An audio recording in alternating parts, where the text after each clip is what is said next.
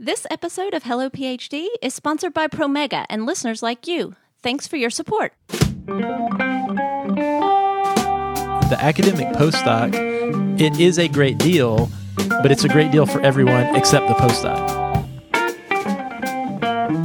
This exodus of people from academia is, in some instances, slowing the progress of academic research. Welcome to Hello PhD, a podcast for scientists and the people who love them.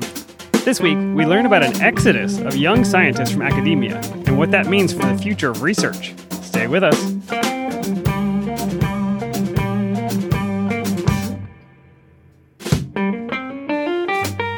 And we're back. This is Hello PhD, episode 202. I'm Joshua Hall.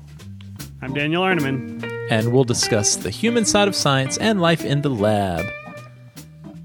Hey there, Dan. 2023 is wrapping up quickly. It went too fast, Josh. I can't believe it. Yeah, I don't know where the fall went. Did you have a good Thanksgiving? Did you do anything?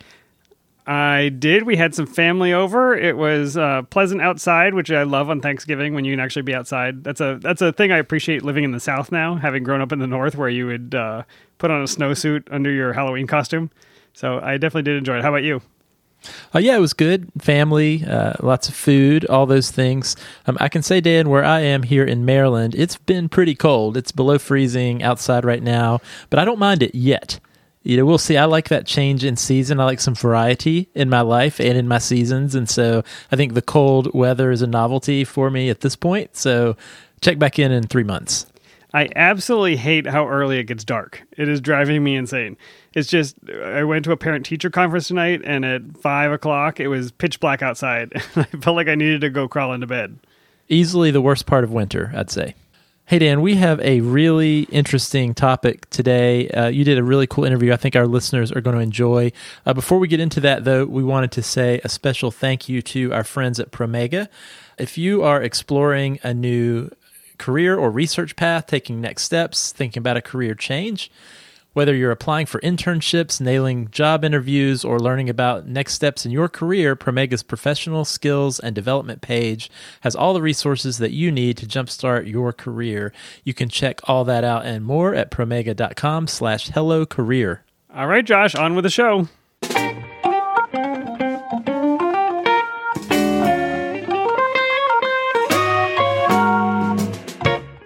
All right, Dan, I remember we were at the ASCB, the Cell Biology Conference last year, about this time, I believe it was, in Washington, D.C., similar to the Neuroscience Conference we were just at a few weeks ago.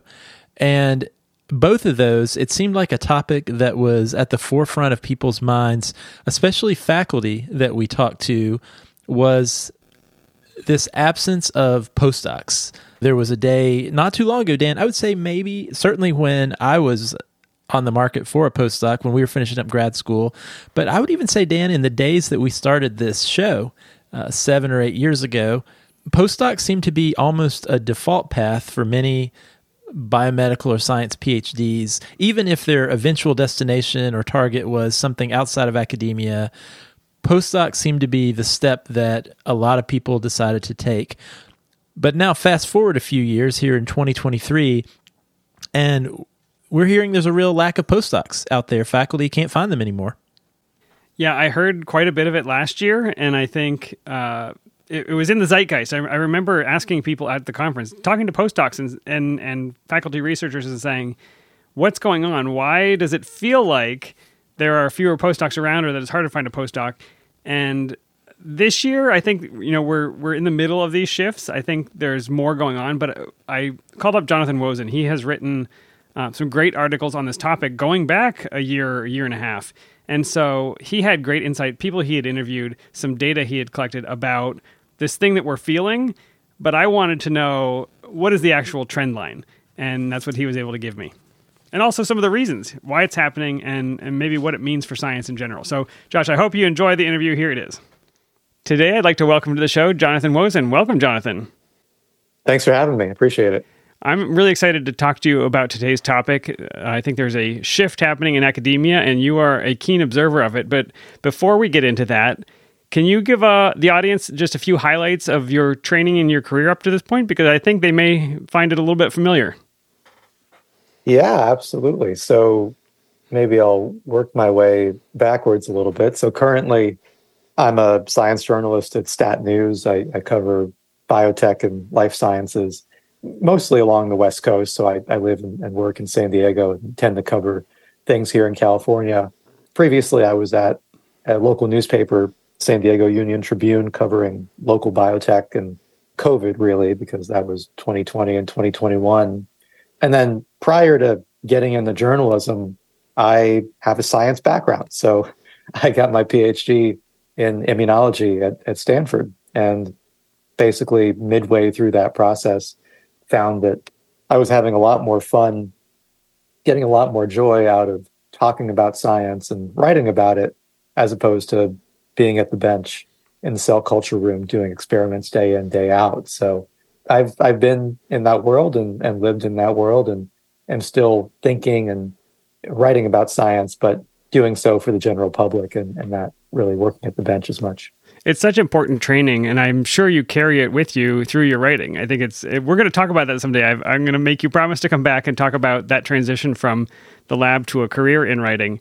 But for today, what really got me to call you up and want to talk to you is an article that you wrote last year for Stat News, and then some follow-up articles you've published since. The article last year was called "The Tipping Point is Coming. Unprecedented Exodus of Young Life Scientists is Shaking Up Academia." And I want to kind of start in the middle of that title. What did you mean by an unprecedented exodus of young life scientists? Yeah, it's a good question. So, and there's pretty clear data on this over the past few decades. So if you went back to, let's say, the mid 90s, like 1995, and you looked at what people getting their PhD at that time went on to do next, about 64% of life science graduates were going on to do postdocs. 36% of people were going on to some permanent job or permanent employment, at least among folks who had a concrete step lined up. So this is an annual survey the NSF does, by the way, called the Survey of Earned Doctorates, where they basically ask PhD graduates, what are you up to next? So 1995, about 60+% of people doing postdocs, 36 going into jobs. Fast forward to last year, so 2022, 53% of people are going on to do postdocs, 47% going into employment. So fewer people doing postdocs, more people going into jobs. Let's zoom in a little bit on what fields those jobs are in. So back to the mid 90s, about 50% of people who had a job lined up after the PhD had one lined up in academia. About a quarter had an industry job, private industry job that they had landed. As of last year, that essentially flipped. So 27% of PhD grads from last year who were going into employment were doing so in academia, and 54%, so twice as many of those folks, were going into industry. So long story short, a lot fewer people doing postdocs percentage-wise, more people going into direct employment, and among those who have jobs lined up, a lot more people going into private industry as opposed to academia. So that's been the shift. And from the data that we can see going back that far, it's been a very steady trend, at least that began about a decade ago.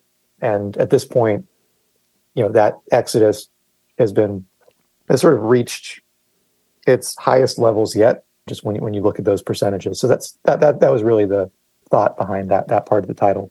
And you did a nice job. I love the statistics because I feel like there's a lot of anecdotal story in the zeitgeist about PIs who are having a hard time finding postdocs, job opportunities that are posted and go unfilled for long periods of time. But having some of those numbers behind it says this is a real measurable change in the system, in academia. And you talked to quite a few students and postdocs and different people. Can you talk about some of the reasons underlying the number shift? This is not a change because, the wind has shifted. There are some experiences of graduate students and postdocs that are making them take these other opportunities in industry as opposed to doing a postdoc. Yeah, it's. I can definitely speak to all of those things. And I think, finding that data was really helpful because, as I mentioned a second ago, I do have the science background. So I tend to get excited more by data than by anecdotes and be a little skeptical with, particular anecdotes that you may see on social media. But there really is good data to support the trends that we're writing about. There are, I think, a lot of issues there, and some of them have been long running or aren't really new, but are sort of coming to a head now. But I think, broadly speaking, you can talk to many graduate students and many postdocs, who are dissatisfied to some degree with how hard and how long they have to work for an increasingly, vanishingly small chance of landing a tenure track faculty position, which I think for many decades was sort of considered the ultimate prize, or the ultimate light at the end of the tunnel. One of the metaphors from the story that you mentioned that made an impact on me, I was talking with Paula Stefan, who's a labor economist, and she said, if you think about labs, you can sort of think about them like a hive of bees. There's a queen bee who runs the show. That's your PI, principal investigator, or the professor, and you have various lab techs, staff scientists, graduate students, and postdocs who do the bulk of the actual work day to day. And the sort of promise behind that whole system was, if you bust your tail for 5 to 6 years, the PhD student, do a postdoc, publish well, work hard, you can become a queen bee, you can get your own hive. But the numbers don't really support that for the majority of people. And so I think that's where a lot of the frustration and tension lies. That basic issue has been true for many years. So the exodus, which I would say only began in earnest about a decade ago, if we're looking at the raw numbers, at the data, that exodus has as much to do with the frustrations of postdocs and grad students as it does with the rise of the life science industry. So now, there's a fairly big, booming biotech industry that has a sort of insatiable appetite for hiring researchers to drive drug development and come up with new treatments and vaccines. So it's the combination of issues in academia and opportunities outside of academia that I think is really key for understanding this. That's so important. We viewed the professorship, the tenure track professorship at the end of the tunnel. We accepted the pain of graduate school and postdocs, right? It tends to be low pay. You tend to have to work a lot of hours. I went in on weekends. I assume you went on weekends too. Vacations were non-existent. So you put in this grueling lifestyle with the belief that the ends justify the means.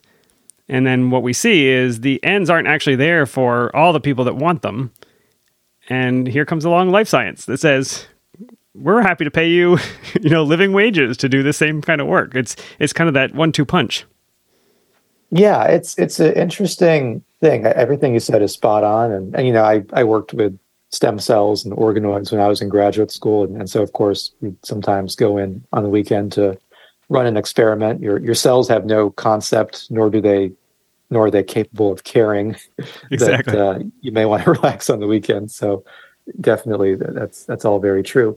It's interesting. So, I spoke a couple of times with another economist, Donna Ginther, who's based in Kansas, and she had published a sort of provocative study back in 2017, just looking at, people in the life sciences or in biomedicine who do a postdoc versus those who don't, and what their salary earnings are over time. And the punchline there was that among people who do a postdoc, that it takes them up to 15 years to actually catch up in salary to those who went directly into the workforce. And of course, by the time you catch up, you've been making a bit less money for each of those 15 years. So that can add up to 6 figures, depending on what industry we're talking about. There are certainly pluses to academia that are different from industry in terms of the level of flexibility and curiosity-driven research you can do, and not being sort of beholden to shareholders, and projects can get taken away from you in industry in a way that doesn't really happen as much in academia. So there are pros and cons, but certainly on the economic side, it's a tough investment for people who are in their late 20s, early 30s, would otherwise be thinking about starting a family or starting another chapter of life. It's certainly not an easy world in academia, as I'm sure many listeners and as you and I both know. I mean, to put a fine point on it, in one of the articles I read, the postdoc starting salary set by the NIH is something in the 50s, $55,000 a year. That's right. And a starting salary for a PhD in a biotech company closer to 100. Is that right? Yeah, that's right. And, there's some variability. So if you're working, let's say if you have a bioinformatics training, so you're sort of doing data analysis and more computational work, your starting salary would probably be well above average there, just because there's a lot of demand for that particular skill set. So yes, that's a pretty stark gap right there. And that new grad is having to make that decision and maybe coming at it with some undergraduate debt or even some maybe lifestyle debt from being in graduate school. So this is a pretty difficult decision to say, I would love to have the intellectual freedom of academia, and yet maybe I have a family, maybe I have debt. I kind of need to make a decision that gets me through the next 2 years, not necessarily that lets me spend 5 years in a postdoc and move on. Yeah, that's a really important point. And you mentioned having a family, you mentioned having student debt. So those were things that we looked at, more specifically in a story that ran back in June of this year. So we went back to the data and tried to understand, what kinds of people are going on to do postdocs, who's represented there, who's underrepresented there. And so the punchline there, to sum it up in a couple of points, people who have kids are much less likely to do a postdoc. People who have student debt, as you mentioned, are much less likely to do a postdoc. People who are older are less likely to do a postdoc. People who are Black PhD graduates are a bit less likely. Women are a bit less likely. So there do seem to be some, I think it'd be fair to say, concerning demographic splits there that suggest that it's a path that is less attainable for people, not just based on productivity or intelligence, but based on their level of financial security and privilege, you could say. I want to get to the point where we get to talk about some of the impacts on academia in general. I just want to highlight for people, in the article you talk with Shirley Tillman, and what was really fascinating to me was, so you can tell me a little bit more of her bio, I hope, but she's been participating in academic studies since the 1990s, looking at graduate training and trying to basically identify some of these trends before they happened. Do you remember some of her recommendations or some of the research that she did?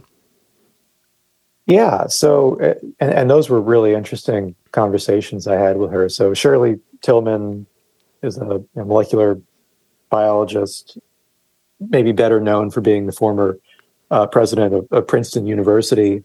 And so she had, started looking into some of these trends and structural issues in academia, as you said, going back to the 90s, maybe earlier. But when she spoke with me, one of the things she said was that at that time in the 90s, talking with younger faculty, she was really struck with how concerned people were, very, bright early career researchers were, with whether they'd be able to secure funding, whether they'd be able to make it in academia. And that was not something that had been as concerning to her when she was starting her lab back in the 1970s. She summed up the problem as, too many people, too few dollars. And that sort of became the basis of a report that ran in 1994. And in terms of some of the recommendations there, so that report laid out some of the things I mentioned earlier in terms of the imbalance between postdocs and graduate students with a number of faculty positions that were there for them. So that she recommended a few things. One recommendation at the time was to try to be a little more intentional with the growth of graduate programs. Second recommendation was that students needed to be given more accurate information about their career prospects, early on into their training. And she also had this idea that it would be better to fund more trainees through training grants and fellowships, which come with certain requirements that academic institutes track things like, student diversity and the quality of the instruction they're getting, and also ultimately what their employment outcomes are, as opposed to relying more heavily on, research grants like R01s.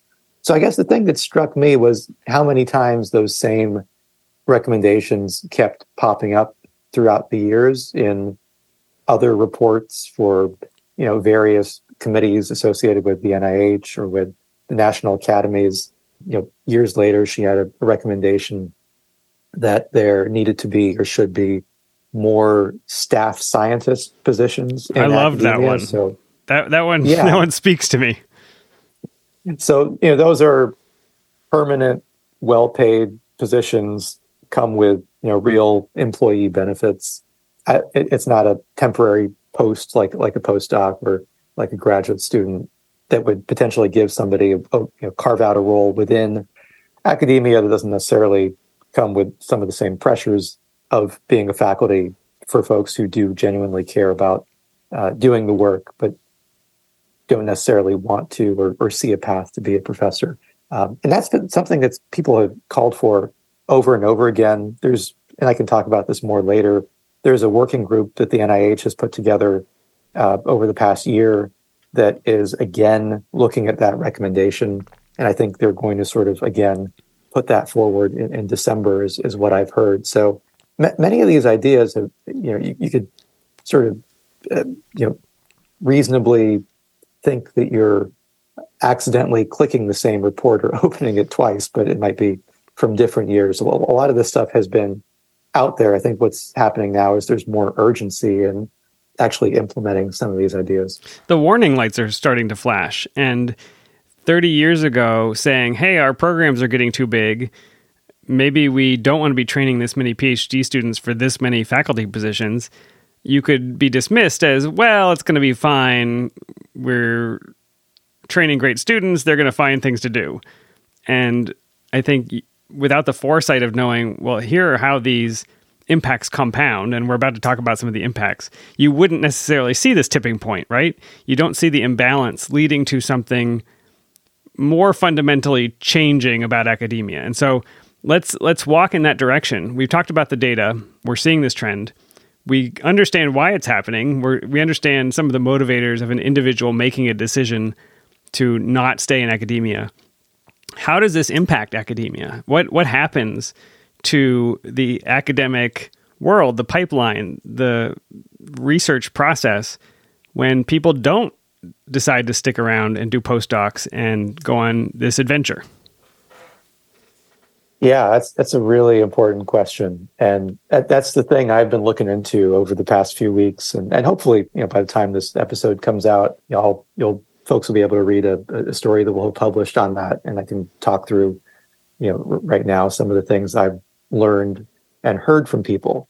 So first, this isn't an area where I've seen any good quantitative systematic data. So this will be a bit anecdotal, but I think potentially still informative. So I've talked with a number of faculty, both junior faculty, senior faculty, and they've described in different ways how this exodus of people from academia is, in some instances, slowing the progress of academic research. So, for example, I spoke with Natasha Shaybani, who's an assistant professor of bioengineering at the University of Virginia. She has a number of graduate students in her lab, a number of undergraduates as well, has struggled to hire a postdoc. And one of the impacts that has had is, she has a ton of ideas for the research that she wants to do, which generally deals with using ultrasound to target tumors. Some of those ideas are a bit higher risk, a bit more technically complicated, a bit less suited for a graduate student and a better fit for a postdoc. So those ideas are not being actively pursued in her lab right now.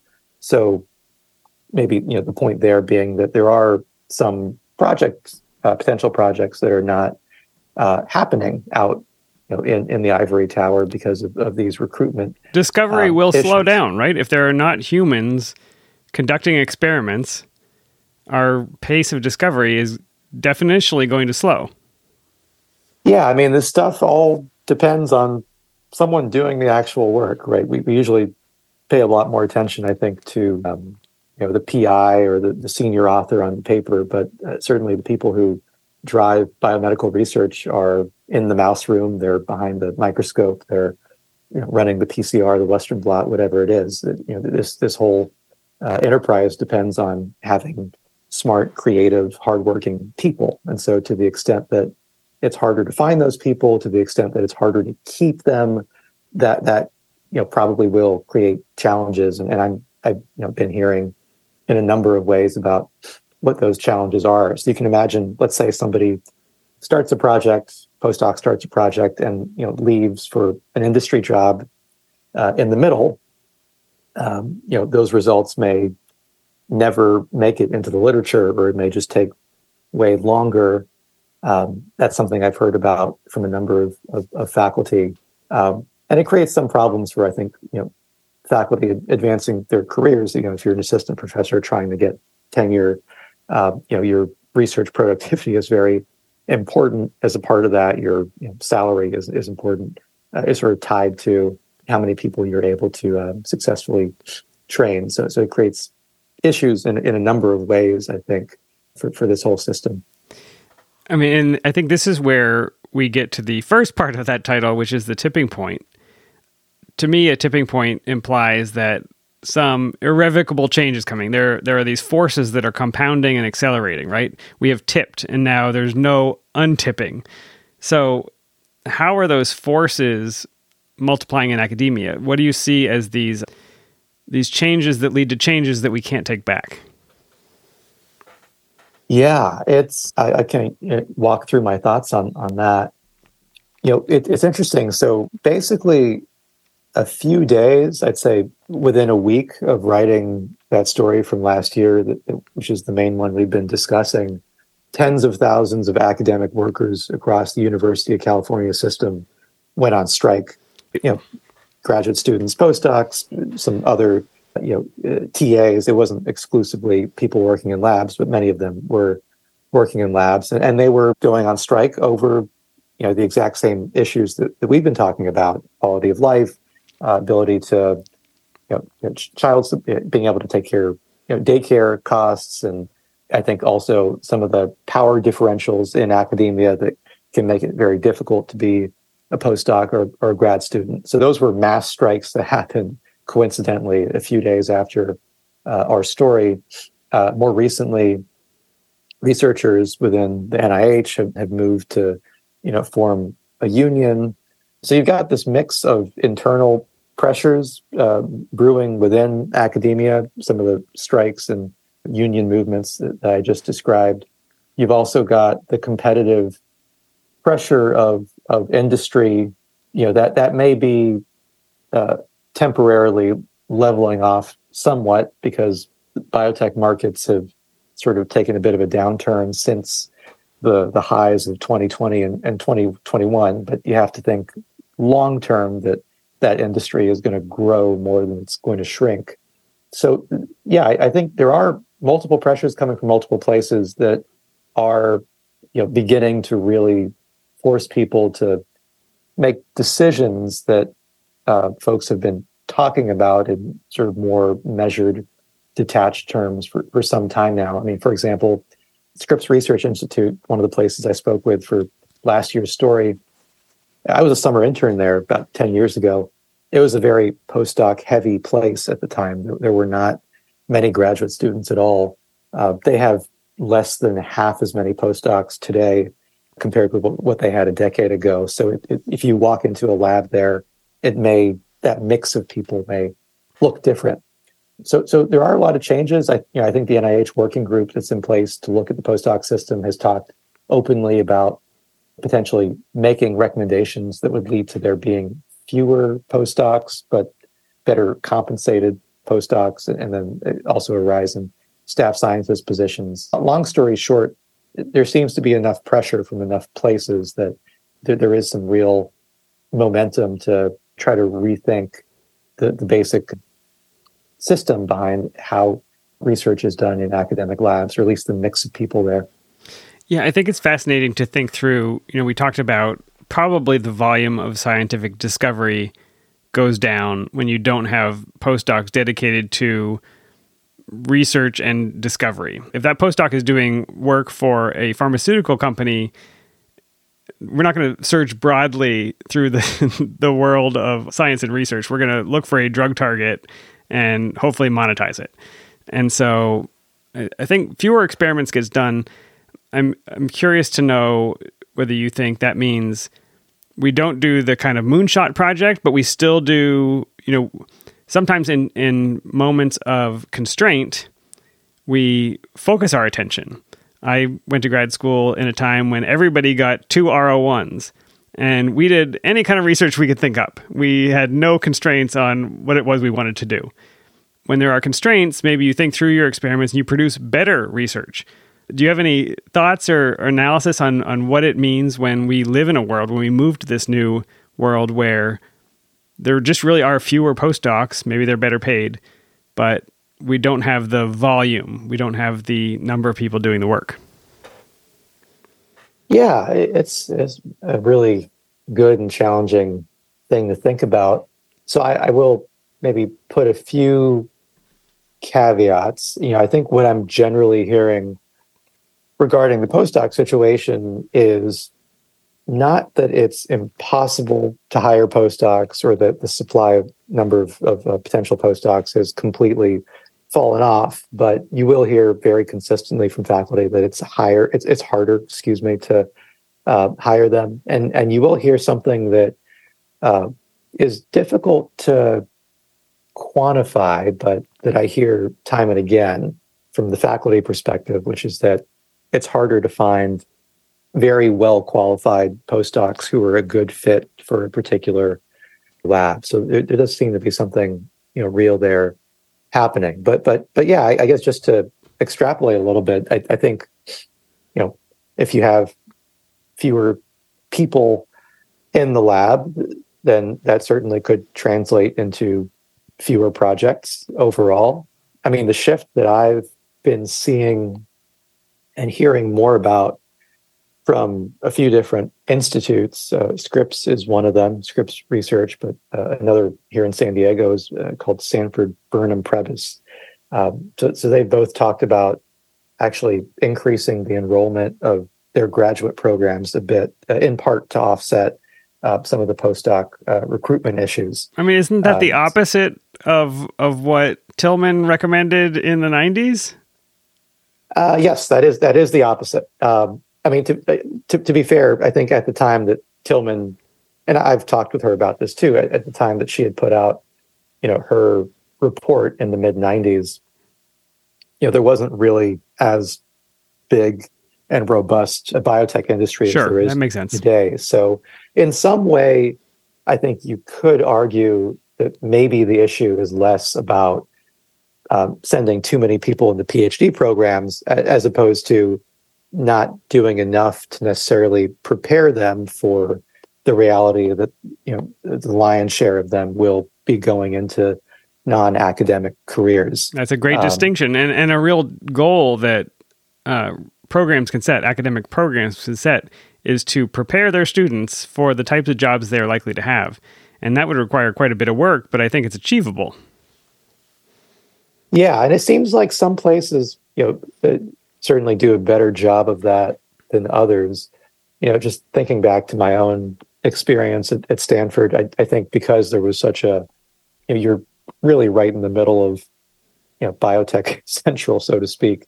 So I think, the academics there tend to be a little more, cognizant of the reality that many people will go into either venture capital or working at small biotechs or starting them or working in big pharma. So I think there were some good resources within the Career Center and elsewhere to get information out to people.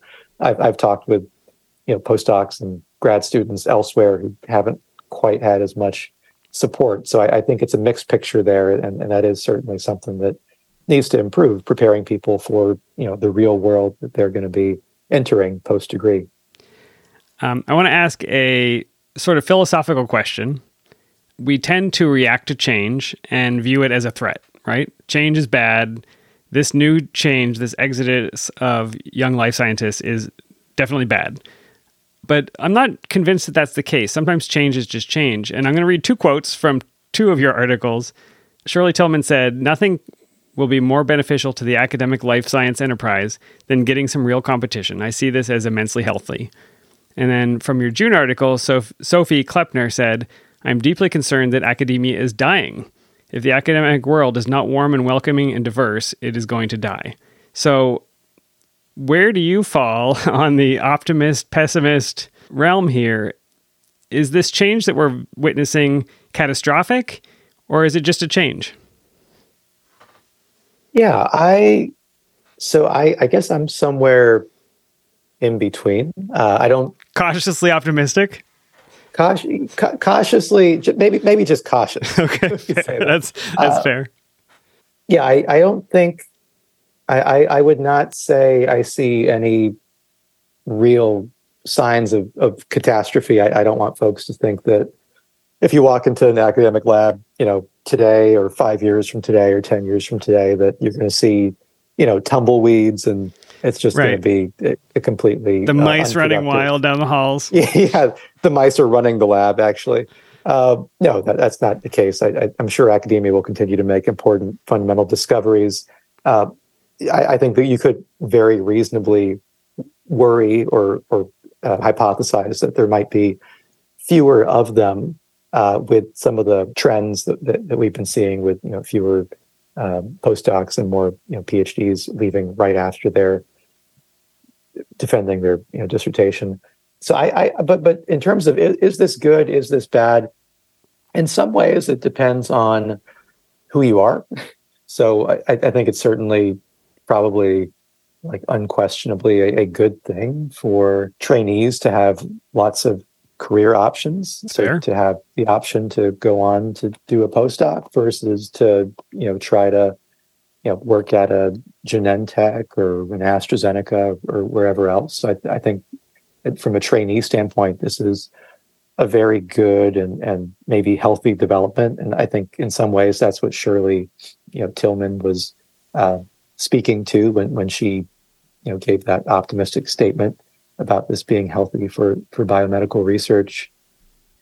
So in some ways that's good. I think currently I think there is reason to worry, and has been for a while, that some of the people who are not doing postdocs aren't only making that decision because they're genuinely interested in industry and biopharma, but in part because they just don't see any kind of path for them in academia, or it's just the level of sacrifice you'd have to make and the amount of time you'd have to make it doesn't add up. But they still have that passion for curiosity-driven research and would like the idea of mentoring trainees and having intellectual independence. So in some way, that's still a problem that hasn't been addressed. And I think my sense from talking with other people, and it seems reasonable, is that in some ways there are, you could say, well, maybe it's all sort of a wash if somebody is doing good science in an academic lab versus in a biotech company. On the flip side, there are certain kinds of projects that don't really align with the timelines and profit incentives of private industry that are still important and interesting. Many projects, I would argue.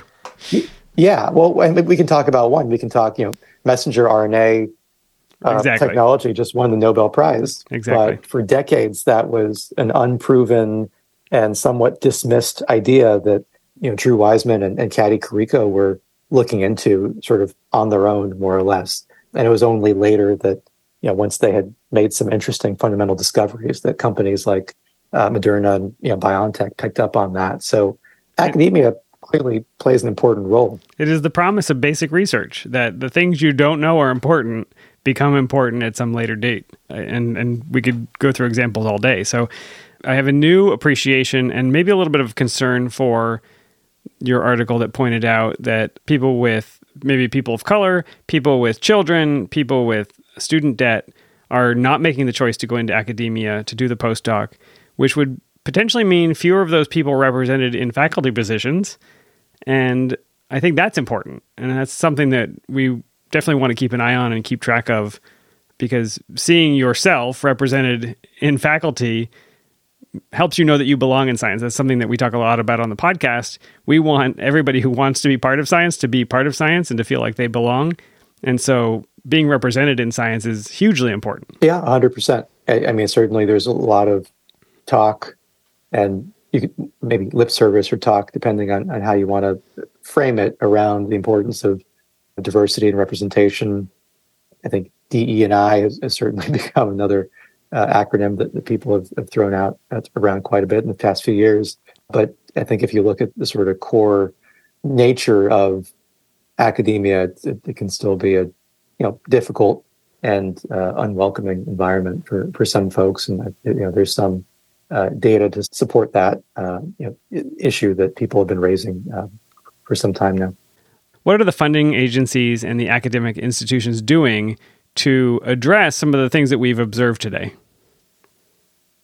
Yeah, it's a really good forward-looking question. So, the NIH, maybe I mentioned this earlier, but they've definitely closely been tracking what's happening with postdocs and a lot of the trends that we've spoken about, and they are fairly plugged into that because they fund training grants and grants to individual postdocs, and are of course funding research grants that go out to PIs. So they had started a working group around November or December of last year that is looking specifically at the postdoc system and trying to figure out what the NIH can do to make postdocs' lives better. And one of the sort of underlying thoughts there is that if you do that, if you create a better, more inclusive, more positive experience, that may help to make academia a better destination for postdocs in the future. Obviously, one way to do that would be to pay people more. So that's come through loud and clear, I think, in some of the listening sessions that they've held over the past year. But they've also been looking at other ways to sort of increase support for staff scientist positions. That's a role that we talked about earlier, to improve the quality of the mentoring and support that the postdocs receive. So those are all discussions that have been happening over the past year. And I'm expecting some specific recommendations by mid-December, which is when that working group has to report back to the NIH. So that may be something that leads to some concrete recommendations. And they've sort of already talked and hinted at a future where there are perhaps fewer postdocs, but those who are in the system are better compensated and are better supported in their academic aspirations. So that's something to definitely keep an eye on. I think still, to put things in context, the NIH is one player in this much larger system. And so the success of any recommendations will probably depend on, what universities are also willing to do to support people working in their labs. That was really one of the big sticking points, and has been, within the UC system. So that's another situation that I'm tracking as well, where you have students who feel even after the strikes of last year that they're still not receiving the full raises they were promised in their contracts. So just how far universities are willing to go to support people working in their labs and to help keep them that's going to be an interesting and sort of complicated thing to follow going forward. Well, I actually think this is quite hopeful that the NIH is taking charge here, because isn't it the NIH who sets current postdoc salary levels? If the funding agency says, here is what we allocate for postdoc pay, the universities tend to follow that, if I'm not mistaken. Yeah, everybody generally follows, the salaries that the NIH sets, although those salaries are actually meant to be minimums that sure. other universities sure. can use as but the NIH could theoretically raise the minimum and people would respond to that. Yes. I think that's a good point. Whatever the NIH recommends is going to get a lot of attention and sort of set the standard for what happens more broadly. It's not as if a podcast host recommended something to do, then nobody would listen and it wouldn't matter. But the NIH actually does carry some weight, I feel. Well, Jonathan, I am personally cautiously optimistic that there are some changes that will maintain scientific research and get us to the other side of this. But the person I'm going to be following for this story is you. So where can people find your work online, and tell us about how they can connect with you if they need to? Yeah, absolutely. So there are, I guess, a bunch of different ways to do that. I'm on Twitter, or X, whatever we're calling it now. My handle is @JonathanWozen, just my first and last name. I'm on LinkedIn, so you can certainly message me that way. My email is jonathan.wozen@statnews.com. Speaking of which, you can just go directly to Stat News and read my stuff. So we do use a subscription model to pay for our journalism, but we have a 75% off discount for anybody who's connected to academia in any way. So the code for that would be academic75, academic all caps and 75 no space there. So that's just a little, hopefully, useful bit of info for people. And if anybody's listening who's part of a university or an academic institution, and you're wondering, well, why don't we have some sort of group subscription so I can read Stat News articles? You can, send an email to groups@statnews.com and potentially set that up, because we do have some really good offers to try to get our journalism out to people at different academic institutes. And, we'd love to help anybody who's trying to make that happen. I think it's a good recommendation. And for anybody listening, particularly if you're interested in a career in biotech, but you also cover a lot of academia, Stat News is great. I have it in my bookmark bar now. Not just articles about here's what's happening in the academic world, but also companies that are up and coming and new research that's happening, controversies. I think those articles are always fascinating. So if you want to kind of get the pulse for the industry world as well as the academic one, I would definitely check out Stat News. Yeah, I mean, I just wrote, I guess shortly before us doing this podcast, I just wrote a story about a new study in Science showing essentially that rats have an imagination, using some brain implants, brain-computer interface research blended with virtual reality to show that rats can imagine objects and places that are not directly in front of them. So that was interesting, and digging into various companies and trends in the life science industry. So we've got tons of really interesting journalism around DA and policy and health equity and hospitals and the healthcare systems, as well as basic science. So it's a fun place to keep track of the news. Well, thank you again. And I do want to have you back to talk about your career development and how you got from an immunology lab at Stanford to where you are today. But again, thank you for joining us. I really appreciate it. Yeah, well, I promise we'll make that second episode happen. And until then, thanks for having me on. It's been a fun conversation. All right, Dan, that was a great interview. I learned a ton, and also I feel like it really put some data behind these anecdotal trends and observations that we were hearing from out in the field, hearing from faculty, hearing from postdocs, that there really is this shift in the career pipeline, and especially centered around the postdoc step. And I'm really excited for people to read this article that Jonathan wrote. But Dan, what stood out to you from your conversation? I think what this helped me do, Josh, was connect the dots between... I understood that doing a postdoc is not a great job opportunity. It is a low-pay environment. There's quite a bit of stress. That part I get. But that has always been the case. What I didn't understand, because I'm not in that world, is that these industry jobs, there's been a growth in the biotech and biopharma industries. They've been, I think there's cheap money for the last 4, 5, 10 years. And so they've been able to hire and pay people that would have done a postdoc of double the salary, effectively. And so I understood the one side, and this gave me the counterbalance. The thing that is actually accelerating the trend out of the academic lab is there's money out in the industry world. And I think that is a blessing and a curse for scientists, honestly. Yeah, that's totally true. And, Dan, in my work, I talk to a lot of graduate students, and specifically I talk to them a lot about their career plans.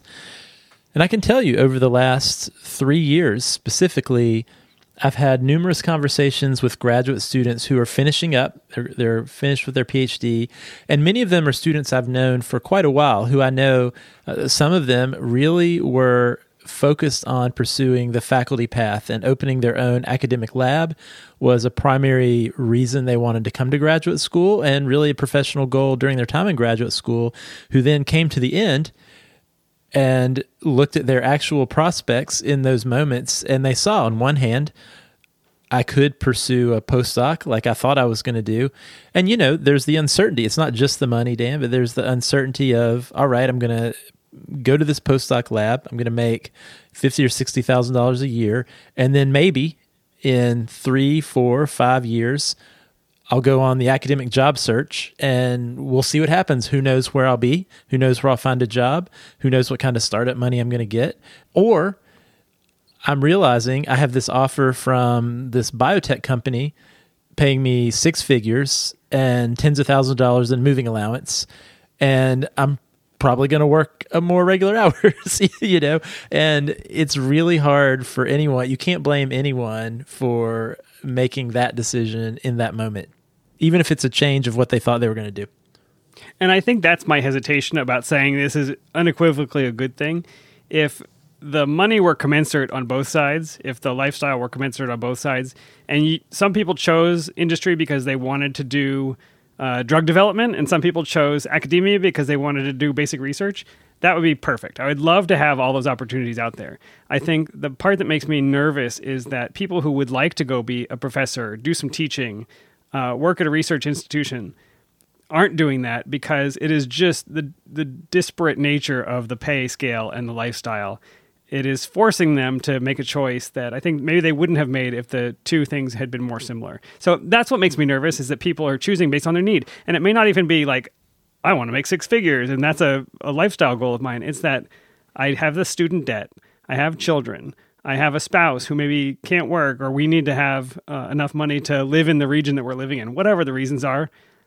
It is sort of forcing people's hands to make a decision, and I don't know, that makes me a little bit nervous, along with some other things, Josh. Like, I would love to talk to you about where you see research going. Is it okay that we're not doing every experiment we can envision? Maybe it is, but I'd love to hear your thoughts on it. Yeah, this brought up a couple thoughts that I had, and the first one is, and I'll say, Dan, I was a postdoc. I did a postdoc for a little bit of time after graduate school, and for the most part, that was a pretty good experience for me. Although, and after you did it, Josh, everybody decided like, oh, that was the best it could be done. We should all not do it ever again. Is that what it was? You broke it. Well, I will say that one reason that I might have fond memories of being a postdoc is I was only a postdoc for about 1.5 years. So it was very short. That's right. It was very short before I found the eventual job that I was looking for, and I jumped ship. But one thing we're seeing, I think there's two sides of the coin, Dan. There's these positives that individuals are seeing on the biotech industry side, and we talked about some of those, the certainty, the financial aspect, but also there's the negatives on the other side, and you all touched on that. The academic postdoc position does not really have much going for it, other than right. Unless you are just so professionally committed to pursuing an academic faculty path. That's really actually the only positive, right? It's a means to an end. And I think one reason for that is, in my view, the academic postdoc, it is a great deal, but it's a great deal for everyone except the postdoc. Right, exactly. It's a great deal for faculty, for sure. You have this highly trained, highly knowledgeable individual with a PhD in a specialized field who you're paying very little, especially given their experience and educational level. And we're seeing that. I mean, the value that those individuals have in the open market is 2, if not 3 times greater than what they're finding in academia. And then on top of that, it's a great deal for the institution. Postdocs are generating a lot of the data and writing a lot of the grants that's bringing in millions of dollars to research institutions. And in most cases, Dan, postdocs don't even have the same employee benefits or protections as other employees at the university. Exactly. And sometimes even as students, as full-time students have, they really have the worst of all worlds. They're cheap labor for the institution and the faculty advisors. So it's great for everyone, but not great for the postdoc. And so, that made me think it's no wonder that faculty are feeling a loss of not having these cheap, highly skilled individuals working in their lab. But one other thought I had, Dan, was around this topic that you all discussed about how this shortage of postdocs is impacting the actual research that is being done in some cases. And I thought that was really fascinating. And you can think about this yourself, Dan, as a graduate student, your motivations in the lab and sort of your time in the lab are very different. You need a thesis project that hopefully in a certain time frame is going to yield some papers, some results so that you can graduate. Whereas a postdoc, their time and their motivations are a little more open-ended. And so this idea that there are quote-unquote riskier projects, high risk, high reward, that are not being done because they're not good grad student projects. They're better postdoc projects. And what that made me think of, Dan, was, again, a topic we've discussed before on the show, this nature of how we approach graduate education. And, what's sort of inherent in that is, well, okay, this really interesting quote-unquote risky project could be a really interesting project scientifically for a graduate student to do. But the reason under the current model it's not a good project for them is, well, if it doesn't work out, they're going to be stuck because they need a paper and they need a certain amount of positive results to graduate. If your experiment doesn't work, you don't graduate. That's the deal that you make. Yeah, and it's almost like we've put this model of how we progress and train graduate students above just training individuals as scientists and allowing them to do interesting and cutting edge work. And that's not to say graduate students don't do that, but I guess it made me think, it sort of reinforced for me that maybe the model with which we train graduate students and the requirements for graduation are probably flawed. I'm glad you said that because I don't think I would have connected those two patterns together, but you're so right. There is an inherent bias toward risk-free or low-risk projects for graduate students, and it's because of the nature of how graduate training works. So I think a reckoning is happening, and it'll, academia is not a fast-moving beast. It's going to take years to play out, maybe a decade. What I expect and hope to see is better pay and treatment for postdocs. I really love the idea of more staff scientist positions. And Josh, wouldn't it be wonderful if graduate students got to graduate based on their development and their training and not on the specific output of a single experiment or set of experiments? I mean, that would be wonderful if all of those things happened. I totally agree, Dan. And, one last thought that comes to mind, and this is not necessarily something that you all talked about, but this has been rattling around in my head for a few years now. And that is, it always has been a little peculiar to me, the amount of training that we have decided is necessary for someone to become a faculty member at an academic institution. The fact that and I actually believe, Dan, that the reason why this postdoc step, because it wasn't always this way, you didn't always need to do 5 years of a postdoc after your PhD before you could start being an independent researcher at the faculty ranks at a university. And I believe, Dan, that one reason that happened was what we talked about a minute ago, is there were just enough people who were pursuing those positions that we were able to create and expand, again, this cheap labor market of highly trained individuals who could do work under existing faculty. But I think one thing that you see sometimes is a lot of folks also burn out and spin out during that postdoc step because it can take so long, or you get in a bad lab situation, or now even this notion of reasons why people who are otherwise interested in academic positions are choosing to opt out because they don't want that intermediate step that's super unappealing and may not even lead to exactly what they want to do.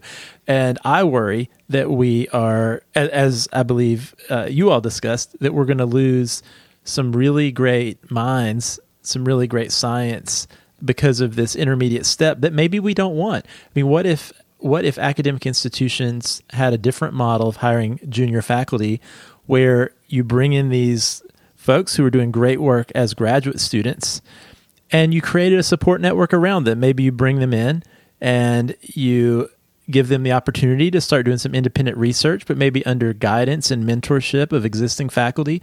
Maybe give them some support as they write some of their first grant applications.